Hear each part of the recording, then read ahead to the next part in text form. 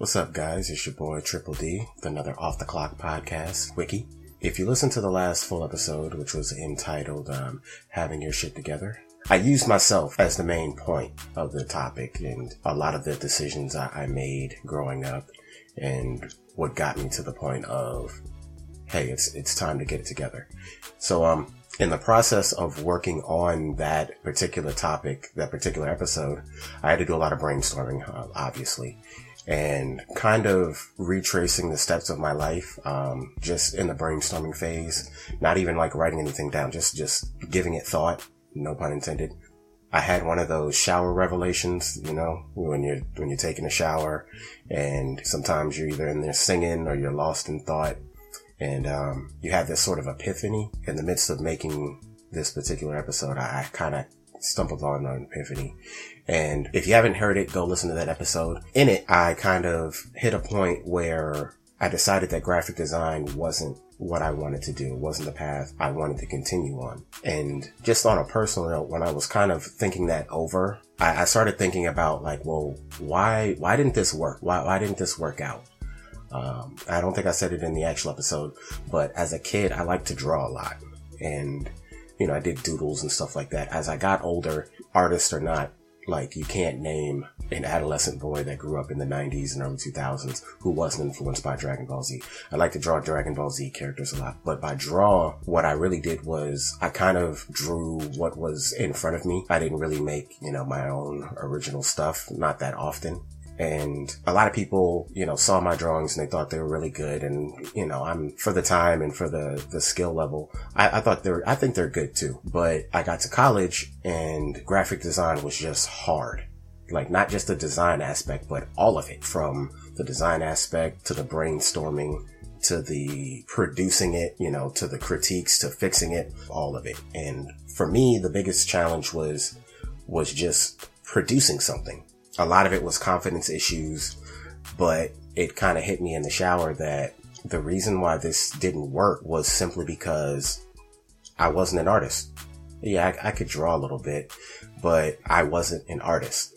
And when that hit me, I probably took it a lot easier than anybody else would. But the truth of the matter is, it made sense. Like when I really thought about it, it made sense.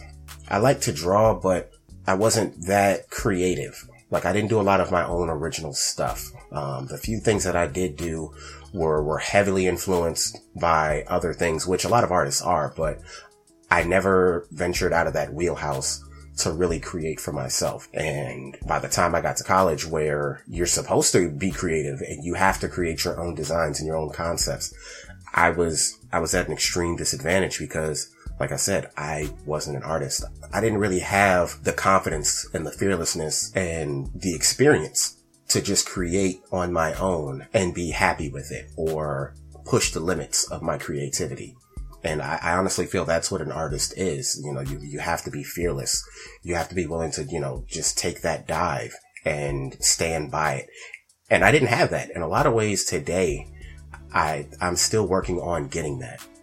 Looking back on it, it's like, well, that makes perfect sense of why graphic design was so hard for me. And it was partially because I had no real experience at creating on my own, like creating from nothing.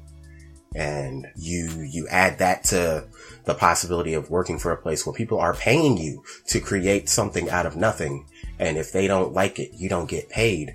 That added pressure on top of the fact that, you know, you could come up with some really brilliant things. And because they're the ones paying, they could easily walk up to you and say, yeah, no, I don't like this. Nope, give me something else. After you spent tireless hours on it.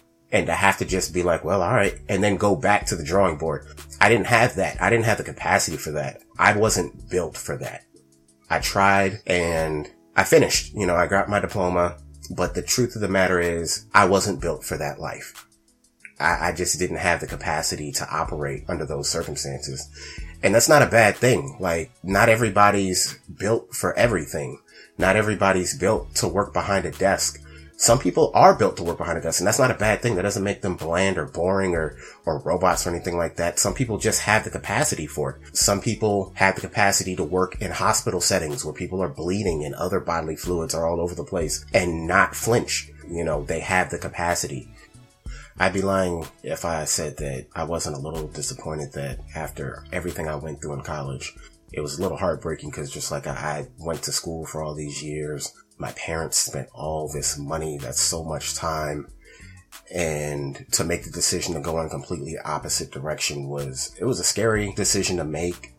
And after making it, it was the question of what if.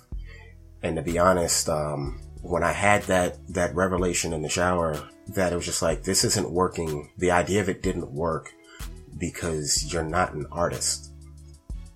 I actually felt relieved. Because it kind of took some of the pressure off, realizing that it's not that I'm not talented, because I was told that I was talented by a few of my professors.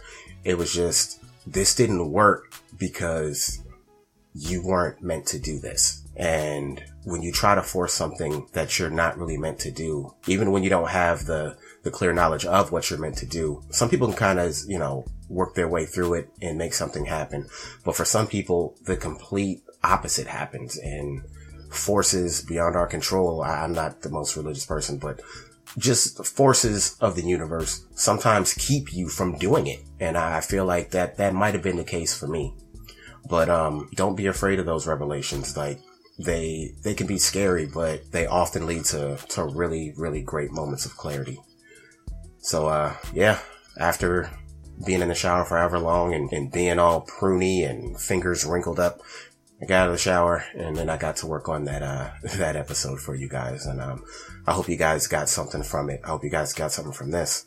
A lot of the things that we're searching for in life are usually in us, and we can learn a lot about our path in life by having a conversation with ourselves. And sometimes you gotta have that conversation in the shower.